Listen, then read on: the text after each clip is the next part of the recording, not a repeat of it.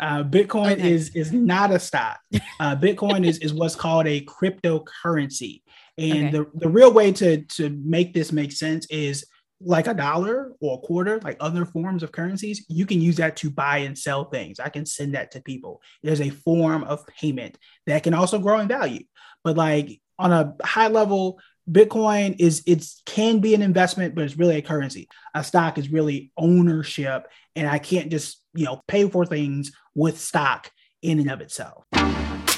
And now you're listening to the Sugar Free Podcast.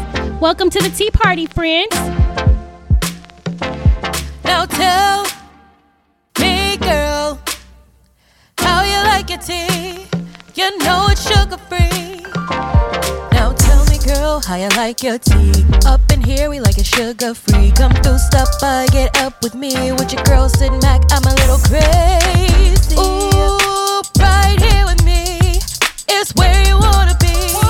Let's get it sugar free, yeah. Now tell me, girl, how you like your tea. You know it's sugar free, yeah. Hey, friends. How you doing? How you feeling? How you living? Do you know what today is? It's Monday. So of course that means it's time for another episode of the Sugar Free Podcast with me, the hostess with the mostest, your homegirl in your head, Sid Mac. So you know what else today is? It is the penultimate episode of season 2 of the Sugar Free Podcast. Can you believe it? We are almost through another season of the show, another season of life, and just like a fine wine, we and the show are only getting better with time. Ain't we, friends? Yes, we are, okay? You better believe it. All right, we've been drinking our water. We've been hitting the gym 4 to 6 days a week. We've been minding our business. Let me repeat that again. We've been minding our business. We have left these trash jobs and leveled up to these new fabulous jobs that reward us in coin appreciation and paid time off. Okay? We have left these relationships that are no longer serving us in search of high value partners that support us spiritually, emotionally, and financially. Yes, I said financially because we deserve a little financial help too, okay? I know that's right. We are writing our own rules when it comes to relationships and children. We are using coupons and discounts to save some coin. We're getting our wills and trusts in order. We are really just adulting at its finest, okay? And today we are talking with our fave financial planner to make sure we get our investments up for the 99 and the 2000s. Okay? So before we get into this episode, I feel like I owe y'all an update. And of course, a good, juicy little secret. Okay? So the Sugar Free Podcast is all about having real, honest conversations about navigating life together. And I'm here to tell y'all, friends, that I'm no expert, and I certainly don't have it all together. And many of the topics that we discuss in the show are topics that I struggle with myself. I decide what we're going to talk about really based on what I'm struggling with, because I figure that if I'm struggling with it, someone else out there is probably struggling with it as well and could probably use some help. So my approach to it is, let's talk about it. And so one of the areas that I have been very transparent about struggling with on the show is getting my finances together. Okay. And part of the reason getting my finances together has been so difficult over the years is because it's really hard to save $1 when you only have $2, right? I quite frankly just have not made a ton of money in my career. I had been working my butt off, but the fruits just ain't been fruiting. Okay, until recently, I'm getting it together. So y'all know it's tax season. We did our episode on taxes. And so I sat down with my accountant and we were reviewing my tax returns from 2020 and 2021. And y'all, I did not even realize this, but in 2020, the tax return revealed that even with all the stimmies in the world, all of that, I only made $63,000 in 2020. Gasp. You know, I mean, I knew that I wasn't making a lot, but I didn't realize that I was making so little, especially considering I'm an attorney with 5 years experience and I was teaching at 2 universities at the time, part-time, but still teaching at 2 universities at the time, part-time, and I was still only making $63,000. I was poor. Oh my gosh. But look, I am so happy to share that after leaving my job in 2022, getting promoted from part-time to full-time last year, I'm now making 40% more, right? So there really is something to that leave your job, make more mentality. And there's also something to being patient and steadfast on your journey. You know what I'm saying? And it can be difficult sometimes too, because I don't know if I shared that. Like, I don't really know if I knew it enough to share, but I had really gotten the reputation of being like the raggedy one in my family. So I'm the youngest sibling, and I'll give y'all an example. So I share a phone plan with my siblings and my mom. And so every month, my mom would always get on me. She'd be like, girl, why you always pay your bill at 11:59 p.m. on the due date? You not about to be messing up my credit because you can't pay your stuff on time. I'm like, look, 11:59 p.m. on the due date is on time. But nobody could understand why I was always so late, leaving it to the last minute to pay my bills. And the reality, the honesty was like, look, I needed to hold on to my coin until the very last minute just to make sure I was going to be good. Okay, right? I just need to make sure. You know how you just gonna hold on to it just in case you gotta shift some things around? So I just was gonna hold on to it, right? And I never not paid my bill, and I never not paid on time. I just was always the last one in line. And it wasn't because I didn't want to, it was just because your girl was broke. You know, and so over the years, I had just developed the reputation of being the youngest and oh sis, always gonna be raggedy. And it really wasn't about being raggedy, right? Like, it was just that I was broke. And so I would always be the one chipping in the least at family dinners, for family vacations. I might have went on a couple of free family vacations. I know. And, you know, joint presents for parents, I would always chip in the least, maybe $5. And for all these years, my siblings, my family, they just thought I was raggedy and just being the youngest, right? And I would ride that. Like, yeah, I'm just being the youngest. But the reality was I was broke, fam. That was the reality. And so this year, I've been paying my bills first. I've been contributing in an equal share to the joint family gifts. And they like, who this?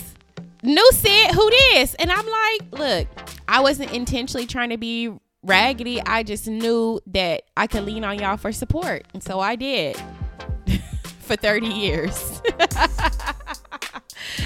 So anyways, the moral of the story is, y'all, that I'm getting older. And at 32, I'm finally leveling up on my coin. I have an investment account. I have a retirement account. I have a savings account. I'm paying my bills on time. I'm contributing in equal shares to the family presents. I am a whole adult, but I just want y'all to know that these are relatively new developments for me. And so I say all of this to say that if you're in your 30s and you ain't there yet, you're not behind. You're not a failure. You're exactly where you're supposed to be. And I'm here to encourage you, to tell you to keep going. Wherever you're trying to go, you'll get there. 30 is not some magical number where everything just snaps into place. I wish it was, but it ain't. And so keep going, friends. You'll get there. All right? All right. Well, let's get into this episode, the final episode in our Making Money Moves series, Stocks, Crypto, and Coins, featuring a very special guest.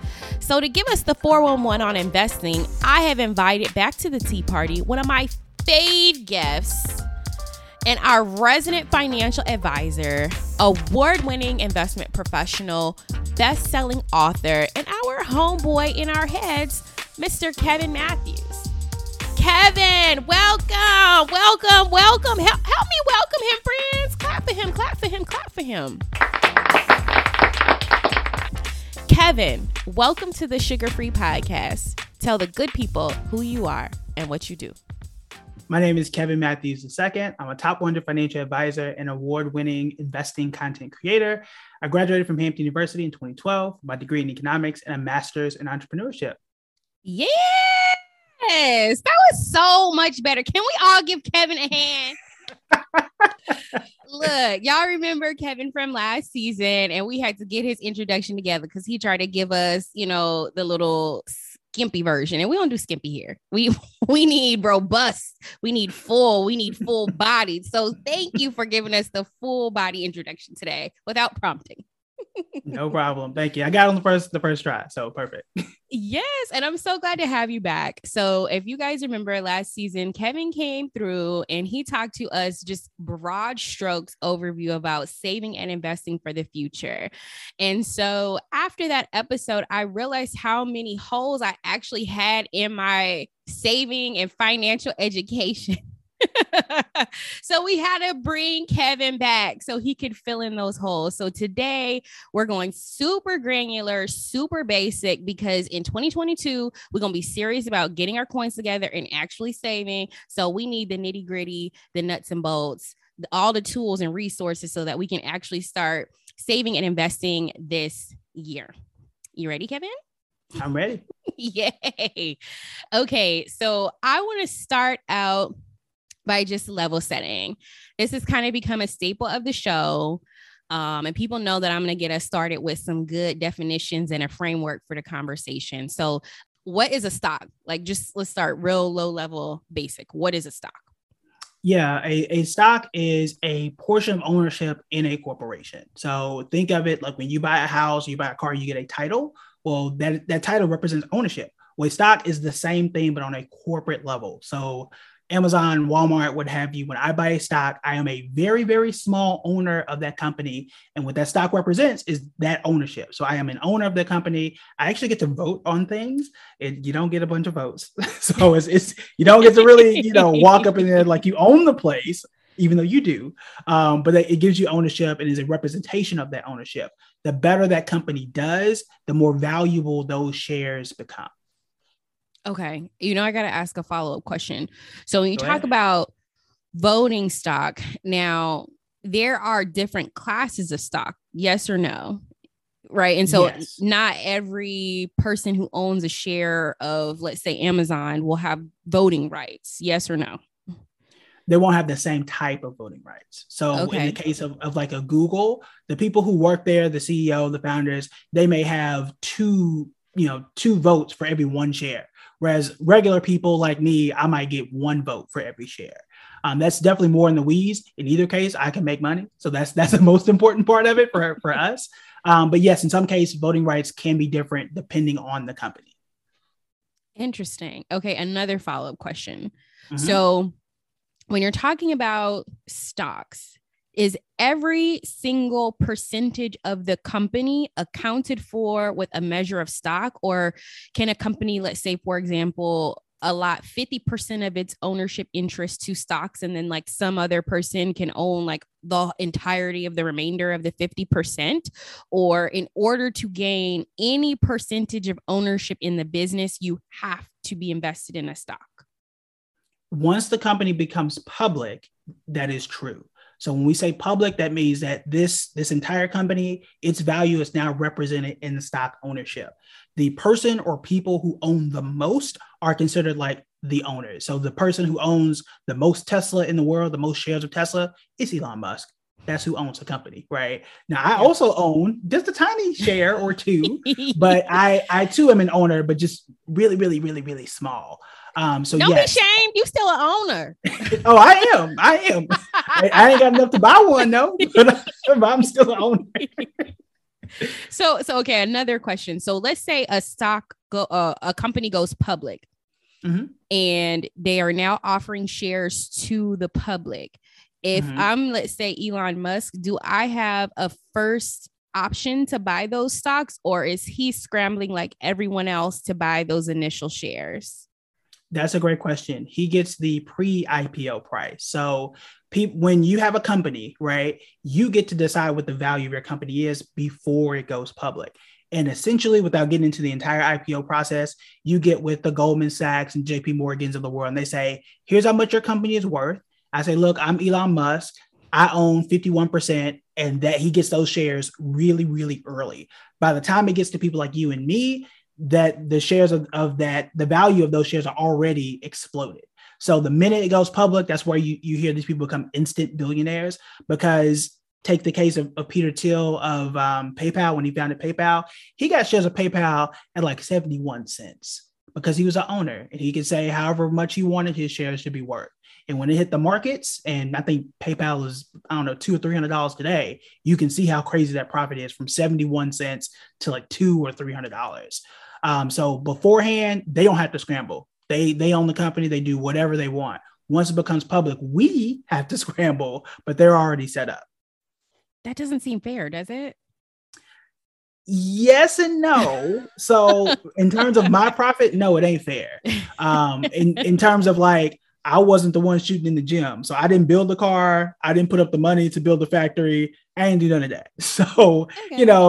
you put in the work to build this company. So, maybe you get a better price than I do. I ain't do nothing. So true, but aren't they already getting like potentially a salary, a share of the profits? Like, aren't they already benefiting on some level from being a founder in the company, like on a financial level? They're getting outsized benefit better than what any regular person would get. So that is absolutely true. I think what's most unfair is like, hey, the company is falling, I'm gonna give you a bonus to quit. And like, where does that happen? Right. But in terms of the stock ownership itself in that particular company, they do get a lot of preferential ownership and options. Even if you're an employee, sometimes you get preferential pricing, where it's like, look, you get to buy these stocks for 10% off, right? You get to get a discount. And if the stock goes up, you are really benefiting from that as well. So anybody who works at a company prior to an IPO, or even as a current employee, they're usually getting the best prices before people like me and you. So you should definitely invest. If your company's healthy, investing in your company as an employee is a good first place to start. Definitely. Yes. And keyword, if your company is healthy, that is a very, very good leg up if the company is healthy. Right. I'm sure there were some pretty, now I'm not even going to go into that. I just watched a documentary on WeWork. Yes. So yeah. But anyway, so now we kind of know what a stock is, how it works with the other stocks, and how you can go about getting it. So what is the stock market?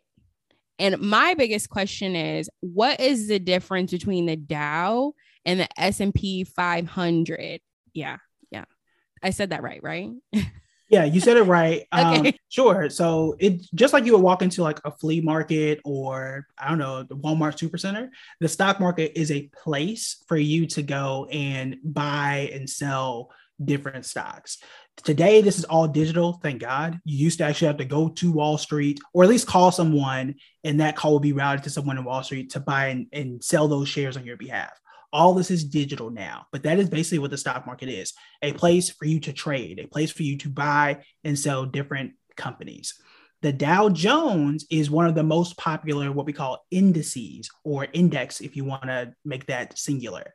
And what that is, it just tells us how well the stock market is doing. The Dow Jones only tracks 30 of the largest companies. So it ain't everybody. It's just really the most popular. So when we say the market, that's what most people think about. It's, the Home Depots of the world, the Apples, all the companies you know of, they're usually in the Dow, but that's only 30. The S&P 500 is a better indicator of how well the entire stock market is doing because that is the largest 500 companies. So when we say the market is doing well, we're usually talking about the S&P 500 that has, yes, the Apples, the Home Depots, but also has Lowe's, McDonald's, Microsoft, and every other company that you probably know of as well. The difference between the two, just the 30 largest compared to the 500 largest. Gotcha. So it's kind of like credit scores for stocks. You can kind of gauge how well they're doing. Yeah. The Dow Jones and the S&P 500, that's a good one. If I want to see, like, if somebody asks me, how's the market doing today? I'm gonna look at the S&P 500, be like, it's up, or no, it's down. When I say the market is up close to 30%, I'm really looking at the S&P 500, and it says as a whole, the stock market is up about 30%. Not every single company, but as a whole, yes, the market is up, or yes, the market is down.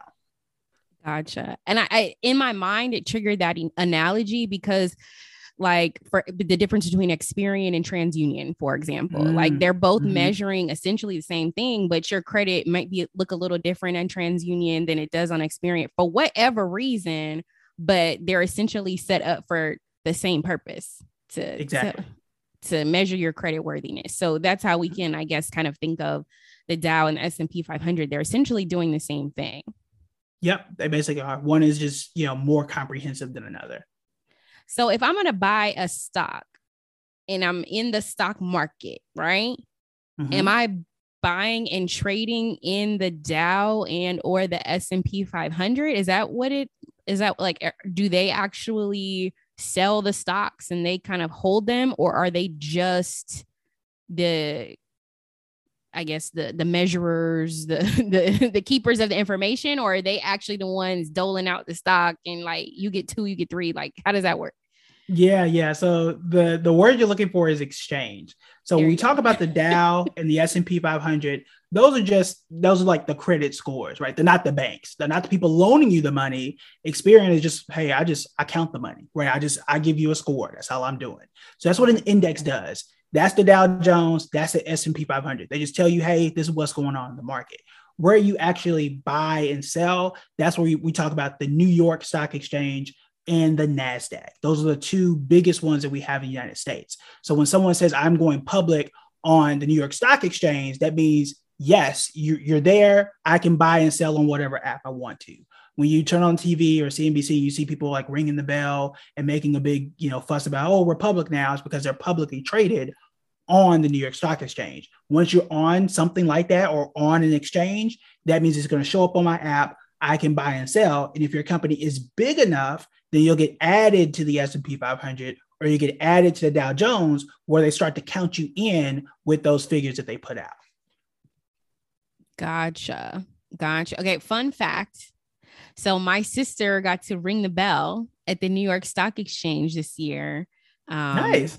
Yeah. She's a little mini celebrity. Don't tell her I told y'all that.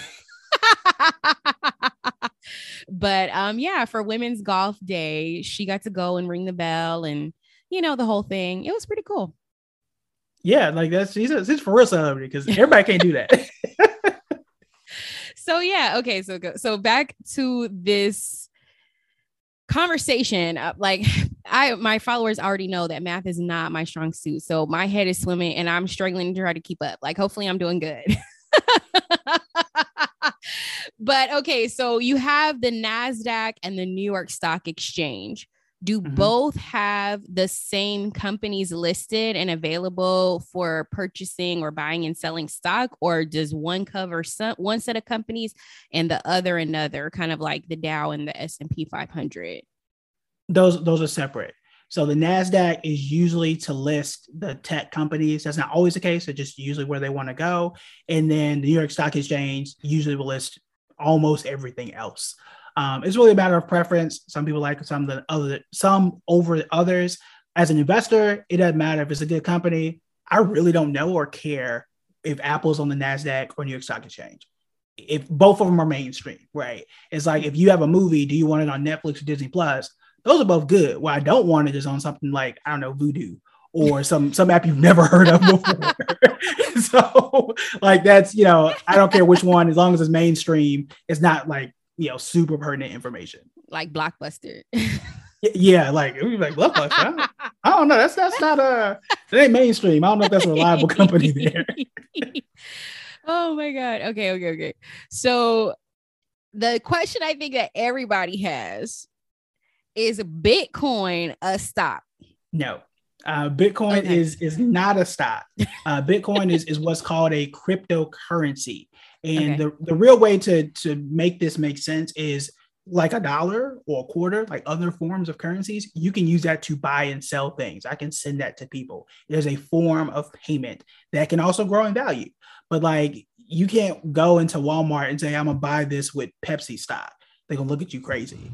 So Bitcoin in some places, I can buy stuff with Bitcoin if they have the capability to take that. So that's one of the biggest differences. A lot of the tech people will tell you there are thousands of more differences, and there are, but like on a high level, Bitcoin can be an investment, but it's really a currency. I can use it to buy and sell things. I can transfer it to people back and forth. A stock is really ownership, and I can't just pay for things with stock in and of itself.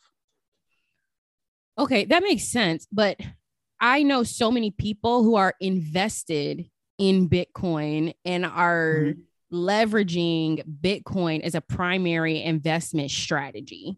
Yep. And so if it is just a form of currency, how are they leveraging Bitcoin in order to make a profit?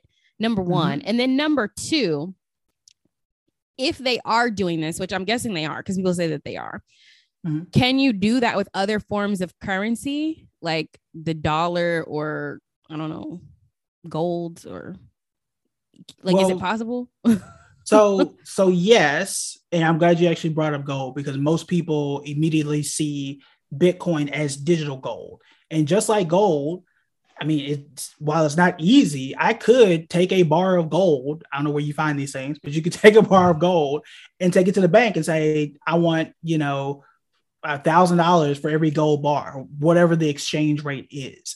And that's kind of what Bitcoin is. I can use it, and it's hard to do, right? You can walk to the gas station, here's some gold, let me get some gas. It's hard to do. Same thing with Bitcoin. Like some people take Bitcoin, some don't.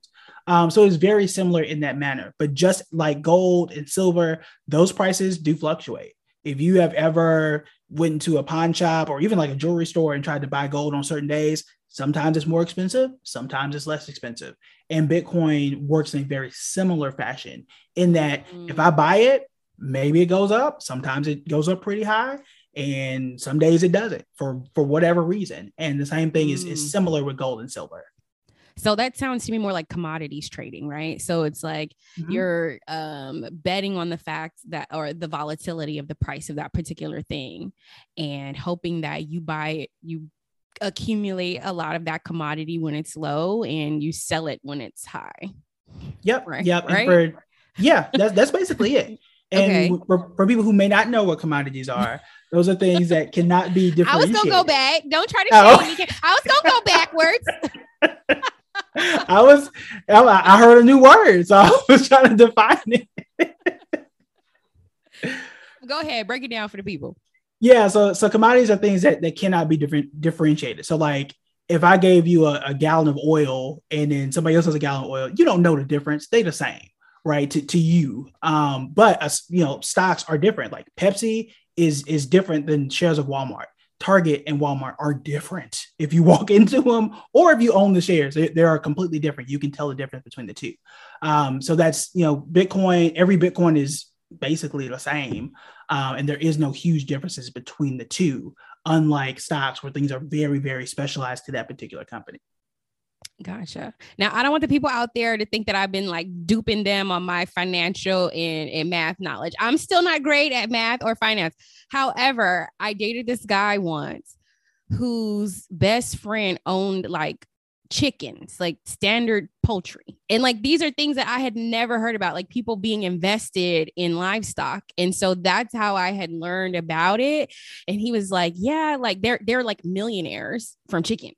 like literally from just some as basic as chickens, and they own cows and trees. And he was like, oh, trees are the biggest power play ever. And I had never really thought about that, but that's basically how their business worked. It was like they buying chickens low and selling them high. Yeah, it's on the deeper end of finance, but it's out there. So like they call those, and I do not at all recommend these for new investors. Like I didn't even have, my millionaire clients didn't even deal with that spectrum. Like that is deep in stuff. However, well, they're also farmers. So yeah. Well, they call these futures contracts, where they will trade a contract and say, look, I want to buy chickens at this price in the future. So if price of chickens go really high, I already locked in my price. I get it for cheap. And a company like Southwest Airlines did this successfully for years, where they would buy contracts on oil in the future. And when oil prices shot up, Southwest actually got oil for super cheap. They made their flights cheap. They made a bunch of money, and the story goes on from there. So yeah, people do it on beef and chicken and lumber, which is basically trees, and a bunch of other stuff that you never need to know in life. But the finance industry gets real creative on what they can make money off of. And so that's kind of how Bitcoin fits into that same kind of framework of investing. Okay, that's interesting. So I think that is a good kind of analogy for people, especially for me, because that kind of makes it real for me, because Bitcoin is this real abstract concept, I think, for a lot of people, because it's not something that will ever be tangible. And the point of it is that it won't ever be tangible. It's always going to be this digital currency. But because it's not tied to something I can hold in my hand, right? Like, even though most of us never gonna whip out another crinkled up dollar ever, right? Like never probably go jingle jangle some change in our hands ever again. We've had the experience of doing so. Like, I know that the $1 on my card is the same as this $1 in my pocket if I ever had it. And I know that 25, like, we have some kind of tangible measures that we can compare the dollars in our bank account to. I think that's what makes cryptocurrency and Bitcoin such a difficult thing to understand for most people, is because there's not really anything tangible for us to tie it to. So thinking about it like that gold bar or that one chicken, at least for me, makes it a little bit more tangible in understanding what it is and how you can differentiate it from a stock. Yeah, I totally agree, because, and it's relatively new. Like, it's going to take time for people to really kind of grasp it. And it is difficult to grasp, to be honest with you.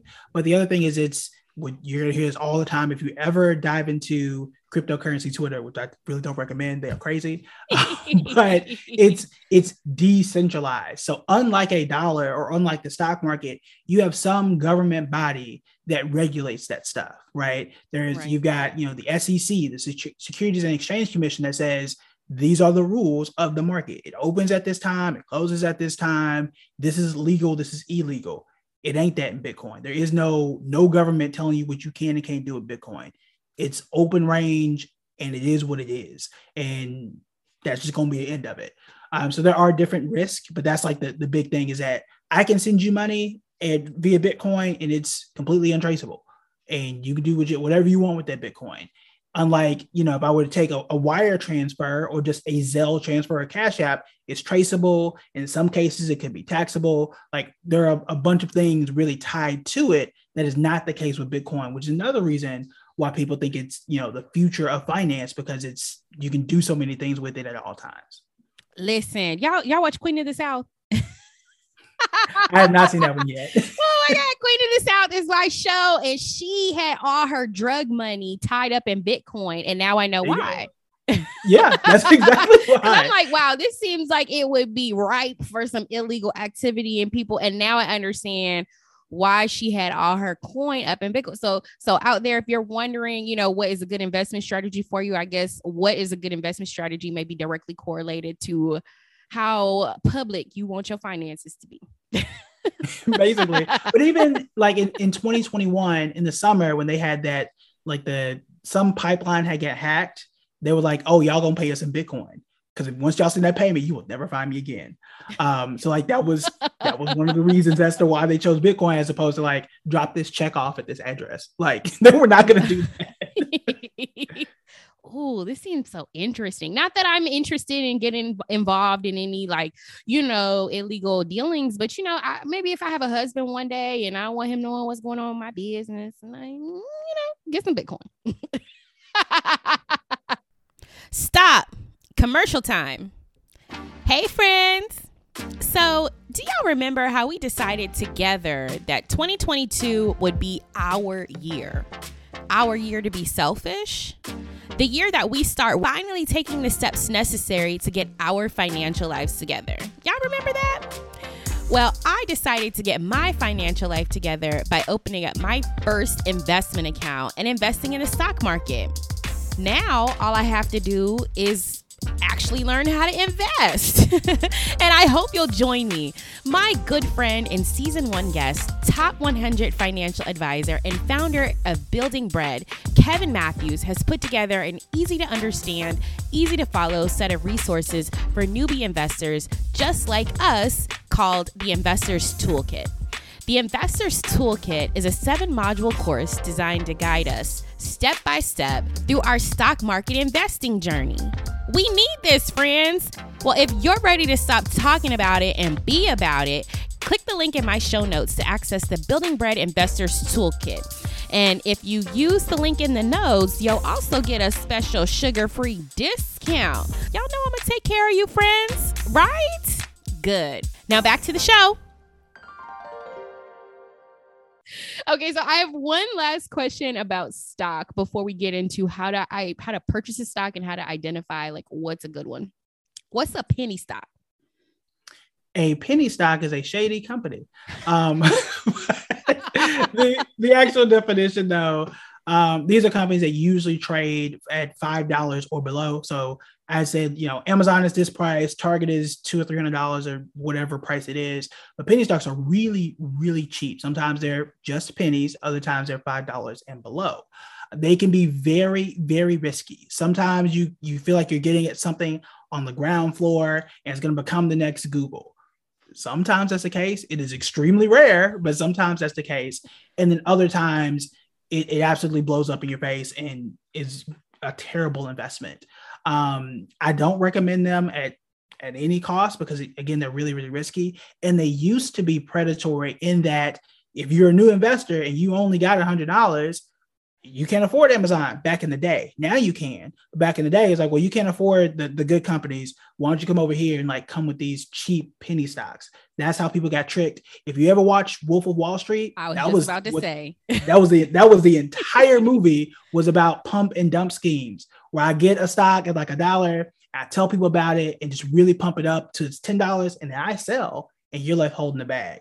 And that's what tends to happen. Examples of this in real life. AMC and GameStop were penny stocks at the end of 2019. Oh, at the end of 2020. They were really, really cheap.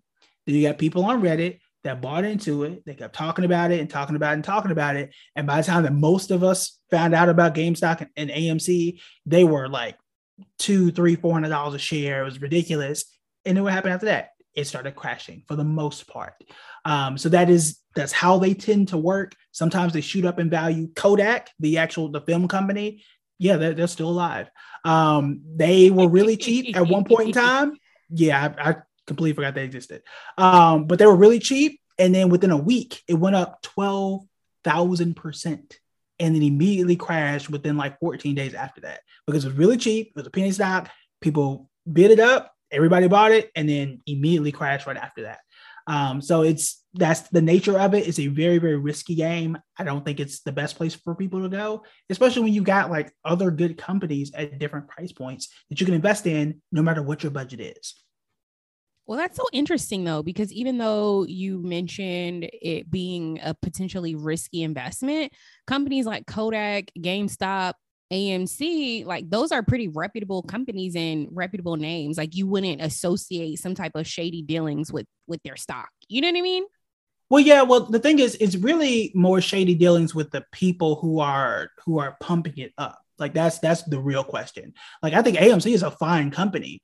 I mean, movies are still here, right? Kind of. Yeah, kind of, right? But now. like, when was the last time you heard of Kodak? Like think about that. So, I feel like if you're in like professional photography, they probably doing something. No, they ain't buying no film. It's still digital, right? But they don't make cameras. No, they don't. and that's the thing. I think they make most of their money on like chemicals and printers. But like anytime you hear a company like, oh, we're about to go bankrupt, like how is it up 12,000%? Like something ain't right. And it's that type of stuff that people have to be concerned about. So AMC might not fall in that category because you can walk into AMC. AMC is still, it might be limping, but it's relevant, right? It's still alive. Yeah, it's still alive. Like I went to the movies, it's still there. But that's not the same for every company. If y'all remember Hertz in 2020, they were almost bankrupt. And they were one of those super, super cheap companies. People got in, bid up the price like crazy. And then Hertz is still alive, right? Sometimes it works, sometimes it doesn't. But again, you got to be real careful about stuff like that. Well, that is actually a great. Go ahead. It's dirt cheap for a reason. Like if it's almost bankrupt and it's really cheap, you got to wonder like, how did it get here, right? Like would you buy stock in Blockbuster? Hell no. Like no, nobody does that. Look, they were close to hanging on. It depends on when, because they even had a little button on the Roku remote. They was trying. They just couldn't get it together fast enough. Trying a decade too late. but you're right. They did try. But like, even when you saw that, we said, oh, let me go and like buy stock in Blockbuster. Like, that might not end well. And that's a lot of times what those penny stocks do. And when we talk about penny stocks, those are usually the ones that are not traded on the New York Stock Exchange. They're not traded on the NASDAQ. They're on some bootleg exchange that you've never heard of, which again is like, you're over there for a reason. I might not want to, put money into it. Okay. So that's actually a great segue to where we're going to kind of finish up our conversation, which is how do you identify a good stock to invest in? Like, how do you know what's good and what's bad? Yeah. So some of this is going to depend on what's going on in the market at that point in time, because there are certain seasons and things that go on that say, hey, look, this is the right time to invest in this company. And other times that's not the case. So a good example of this before I give those steps is Zoom. In 2020, Zoom was one of the best stocks out there. I think it was, if I remember correctly, it was up like 420 something %, like ridiculous number. You know what Zoom is now? Terrible in 2021. And that's because, we had gotten the vaccines and people were going outside a little bit, and we went outside a little too much. Conversation for another day. But now Zoom is just said you was at the movie theaters too. Mm-hmm. Hey, I was. We talking about Zoom right now. But in either case, Zoom was down double digits. And, in 2020, yes, the answer was yes, Zoom was a great company. 2021, the answer is, probably not. So it always depends on what's a good investment, depends on what's going on in the economy and the market. But how to identify a good company? These are the steps that I use. They're very simple, and I think anybody can follow. So number one. Let me write these down. All right. So number one, the first thing that I look at is to understand how well the company has done in the recent past. You do not finish your research here, but you start here. So don't take step one and just go run off. All right. When you say recent, like how much time is, yeah. So what I look at is I want to see how well you did in the last 6 months. I want to see how well you did within the last year. If those are good to solid returns, meaning 10% or more, then I'd say, okay, this is good enough for me to move to step two. It is not, oh, you're up 400%. Let me just go invest in it. Like, no. Okay. It just means you move on to step two. So that's step one. Because what I'm not going to do is invest in something that's down 40%. I'm not going to invest in something that I can clearly see this line is red. Things are not going in the right direction. It requires no math to look at that graph, right? Well, but don't you want to buy when it's low? Like, isn't that the time to buy? It really depends on what low is, right? So I thought Amazon was low at $2,000 a share, and now it's $3,000, right? Like, or I thought it was high, rather. I thought it was high at 2000 and now it's 3. So low is always going to be relative. Like the stock market is today, I can say the stock market is low 5 years ago. But 5 years ago, I thought it was at the top, right? I could also say again in 2021, because we've hit 70 all-time highs throughout the year, it was low in January, but people thought it was at the top. It was low in March, but people thought it was the top. So, the buy low, sell high thing, it sounds good on paper, but it's really hard to figure out what low is because we know in the future, the market usually surpasses itself. Okay. Okay. So I step felt one. a judgmental, where like the glasses came down. Well, no, like, because I'm just, I'm trying to, right. So internally, I have these ideologies. I feel like that I've learned over time about what makes a good investment, and what I've learned about partially what makes a good investment is not buying something when it's at a high. And so, even if it's a relatively healthy company, I don't know that I really want to buy it, you know what I mean? Like when it's at its highest, because how much money am I going to make from that? Right. But again, we don't know if it's ever hit the highest. So like, when the people thought the market was high in 2021, it hit a new high 69 different times throughout the year. So at any point, if you were investing in 2021, you thought, oh my God, it's the highest ever. And then you hit another all-time high. Oh, it's the highest ever. Then it hit another all-time high. And it kept doing that throughout the year. And the way that I view this is, and I think we said this on the first one, like 10 years from now, you're going to wish you started 10 years ago. Well, today is low compared to what we think it will be in 5 years. Today is low and what we think is going to be in the next 5 to 10 years. Because what I'm doing in 2022 is I'm trying to say, what do I want to be in now that I know or have confidence is going to be higher in 2025? Like that's the process. Almost anything that you invest in now, you would think like, even though it's an all-time high for today, that's going to be a low, right? 5 years from now. Take, my son who just walked in here, right? Like his highest weight ever is whatever he weighs today. Weigh him in 5 years. See how tall he's going to be in 5 years. It's going to be a completely different story, right? Like that's kind of how you want to view the market in some cases. Well, for me, I'm hoping I'm down in 5 years. Oh, me too. Me too. but for him, right? Like you're like, oh, he's, this is the highest, this tallest he's ever been. I'm like, yeah, but he's 3. Catch him at 5. Catch him at 15. I thought he was at least 5 by now. Girl, no. Boy is 3.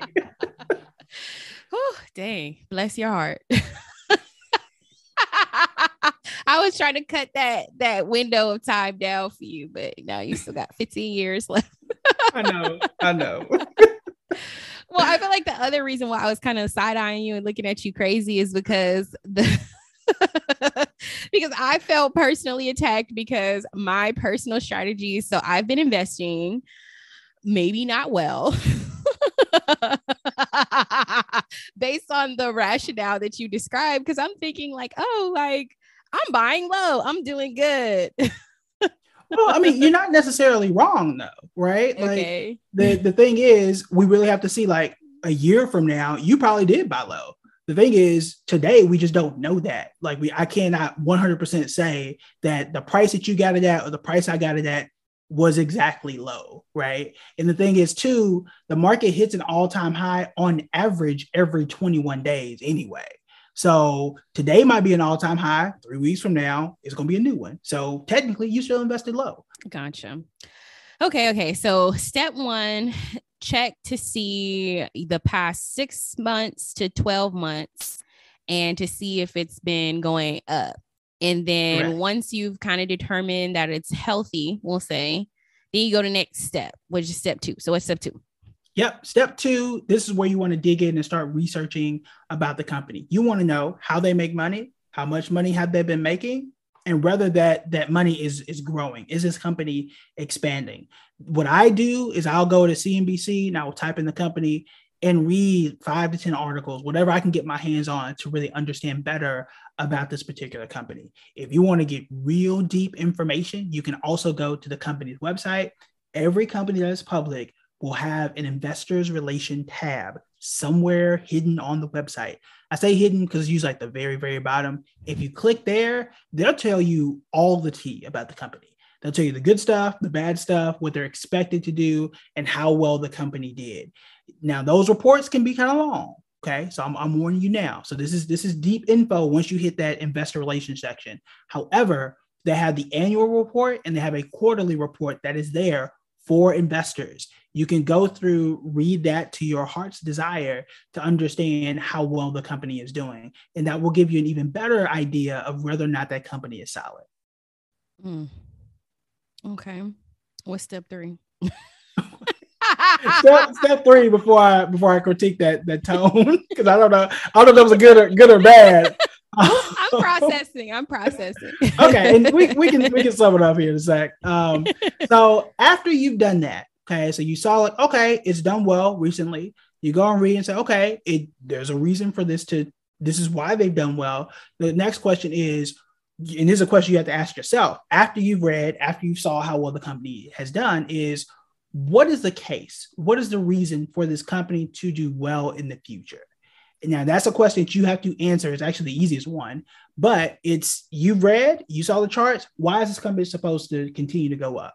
And if you can answer that question, then that's probably a good investment for you.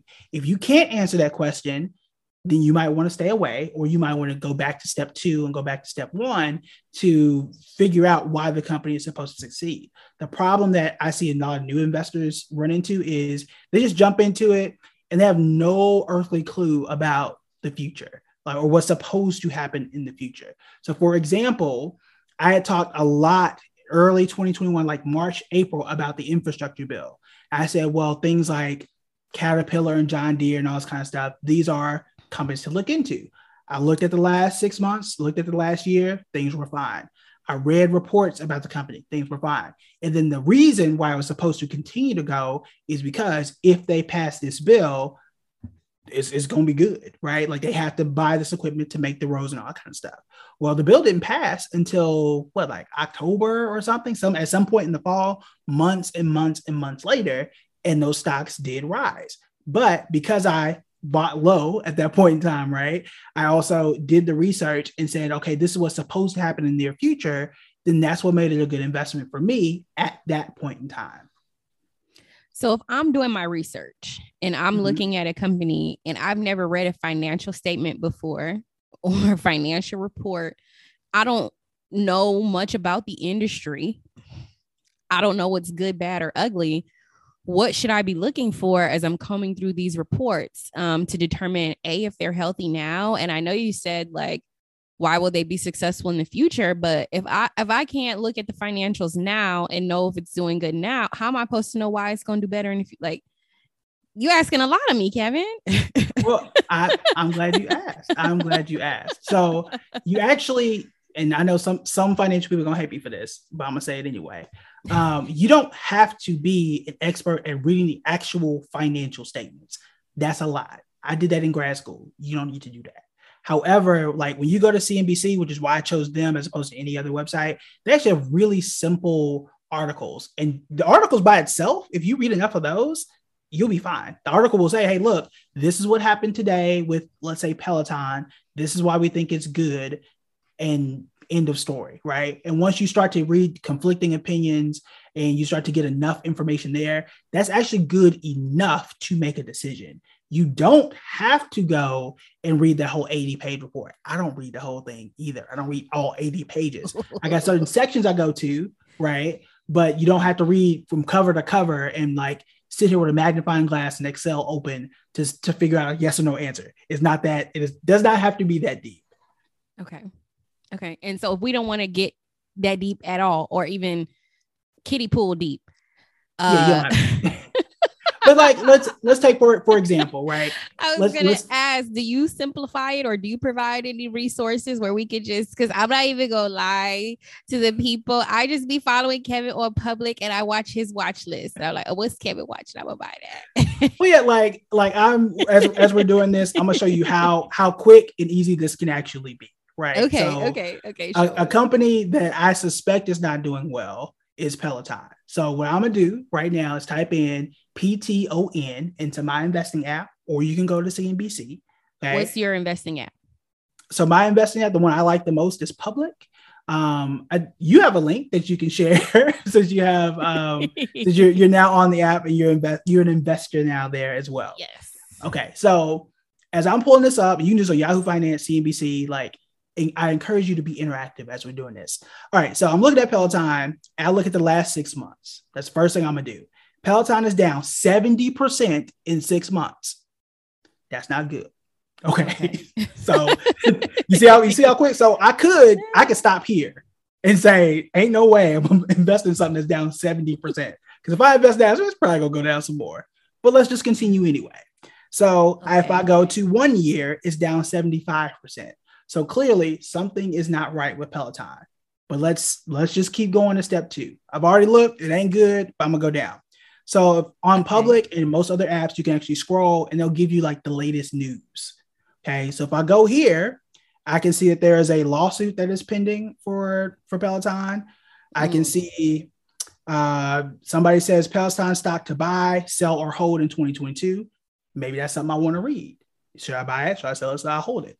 I'll scroll some more. Shareholders announce another lawsuit. So a lot of lawsuits for Peloton, and I can read these and say, okay, it's probably a no for me, dog. Right? That's all it takes.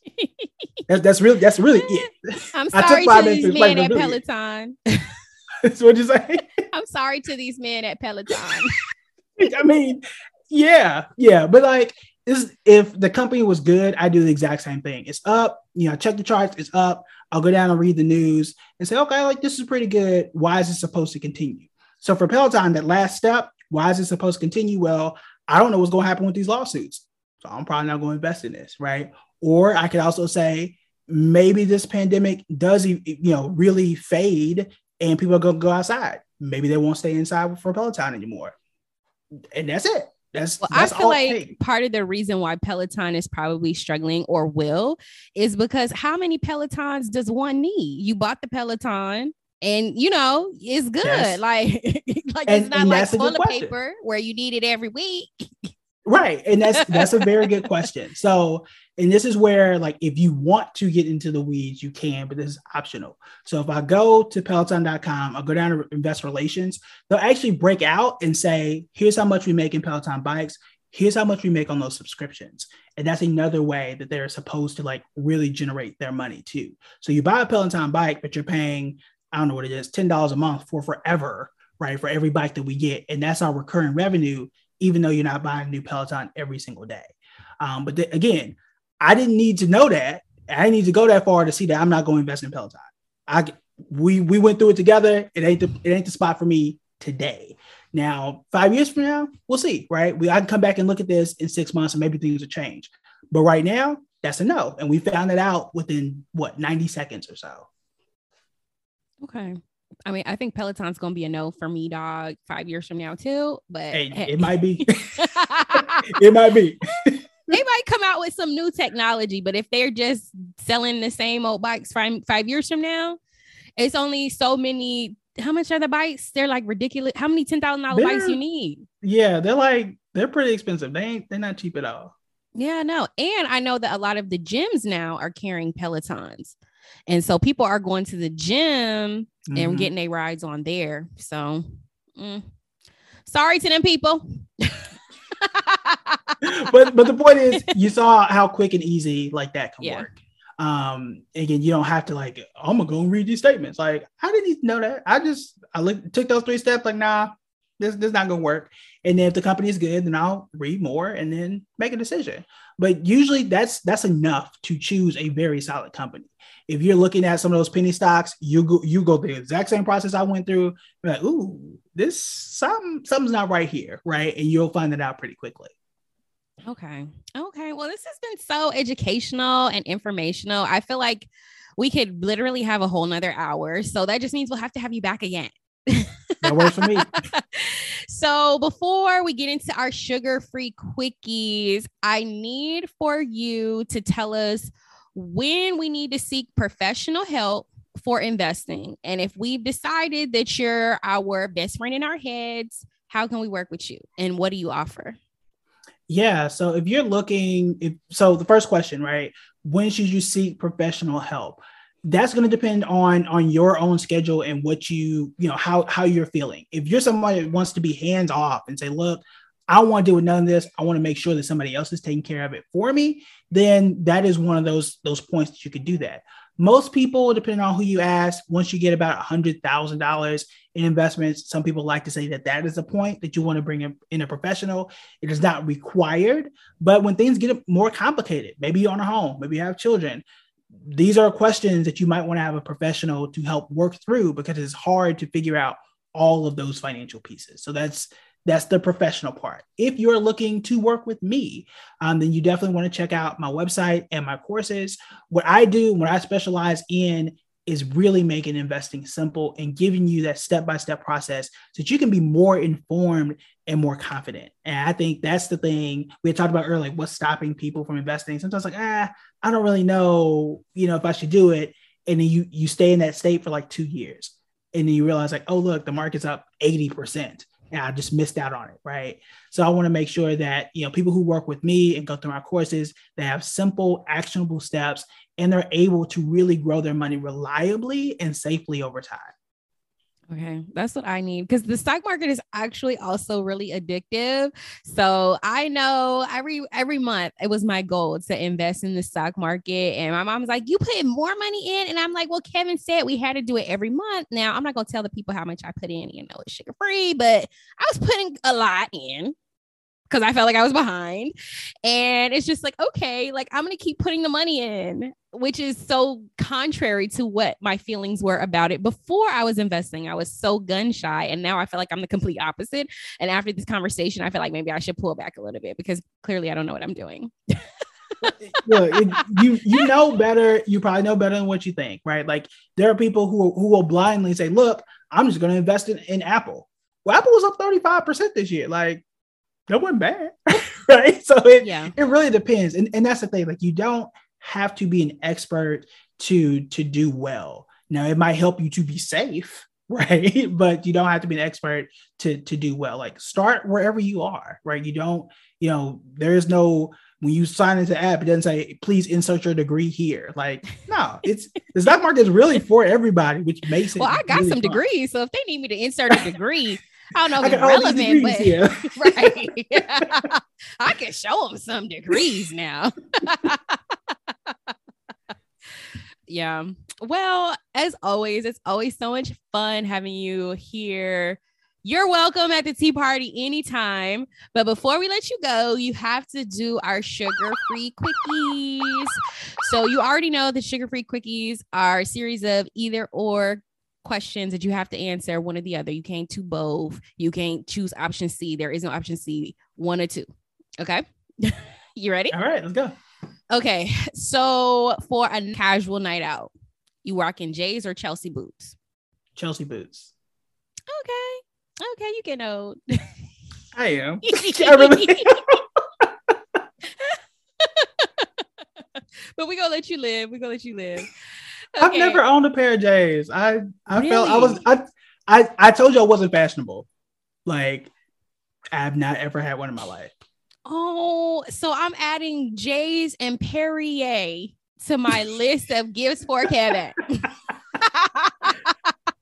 What about Nikes? You ain't had no Air Forces? Like I've had Nikes. I have not had official Forces. I've had the bootleg Converse that look like Forces in 7th grade. But Kevin! I never had the Oh my God. Look, I just be wearing what I felt like matched that day, and that's it. I got some Chelsea boots though, so I'm moving up in the world. Oh my gosh. Oh my God. I'm writing to your wife. I'm writing her a note right now. We starting a GoFundMe for Kevin's J's. But you did have some Timberlands. I remember you saying when you lived in New York, you were very proud of your Timberlands. So that kind of counts as urban, streetwear. Yeah. Like as the older I've gotten better. But like as a child, I was raggedy. I just was. Oh, you poor thing. Bless your heart. All right. So long-term stocks or short-term stocks? What are you investing in? Long-term. Why? It's easier. It's just way easier. Short term is it's more psychological. You get down on yourself a lot more, and it's just really hard to time. We have a lot of statistics that will tell you that people who are active managers almost always fail, like to the tune of like 90+% fail to beat the market when they're like actively out there doing short-term trades. So when you really do the math and you like end the year, pull all your statements together and see how much money you made, you probably didn't make as much as you thought you did. Good to know. Okay. This is one that I know you're going to get a kick out of. What you choosing? Dinner with Jay-Z or 850 credit score? What? They both not worth that much to me. I mean, I guess. If y'all can see Kevin's face right now, it's the disgust. The disgust.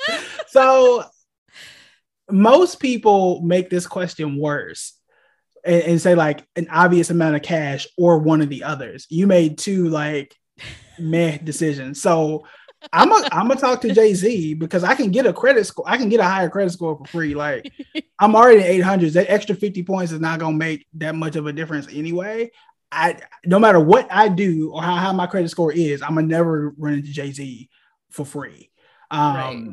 And that's the thing. But also, like, people have this weird obsession with the 850 credit score as if you've got this credit score and you can get like millions of dollars in loans to do whatever you think you would have done. You don't. Like, they gonna look at your income and be like, nah, your loan is $1. I don't care what your credit score is. And you still gotta pay it back. Right. You still gotta pay it back. Like, it's not free money. You're gonna take out a loan, start this mythical business or whatever you thought you could do, and then be like, damn, these payments is high. And then what?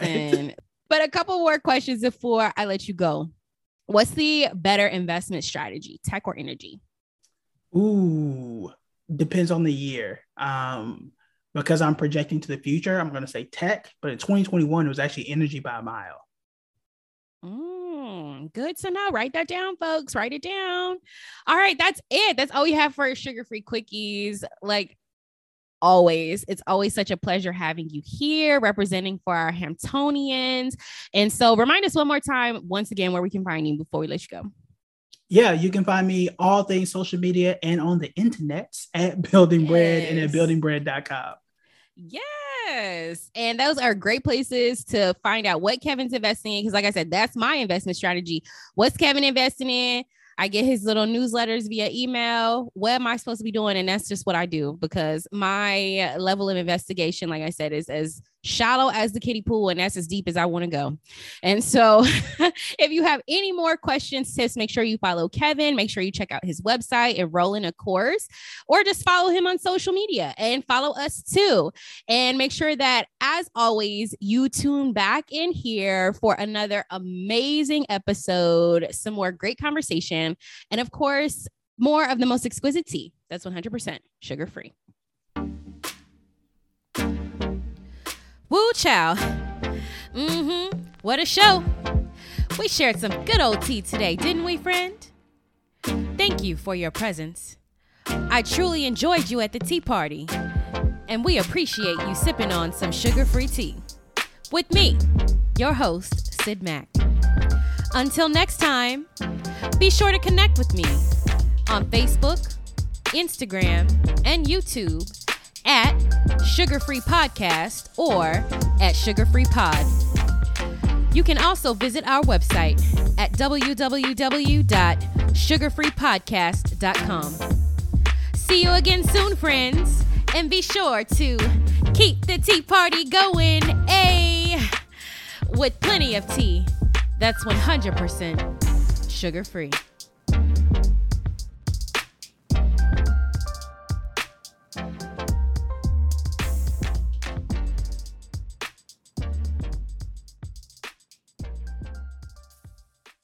Meet small business owner Mackenzie Nicole. Mackenzie's business is growing and she needs forms and templates to legally protect her business from clients, partners, and employees. But she's low on cash and needs to find forms and templates that are legally binding and comprehensive, yet affordable. Not knowing where to find such forms and templates, Mackenzie was stressed until she found Formally Forms.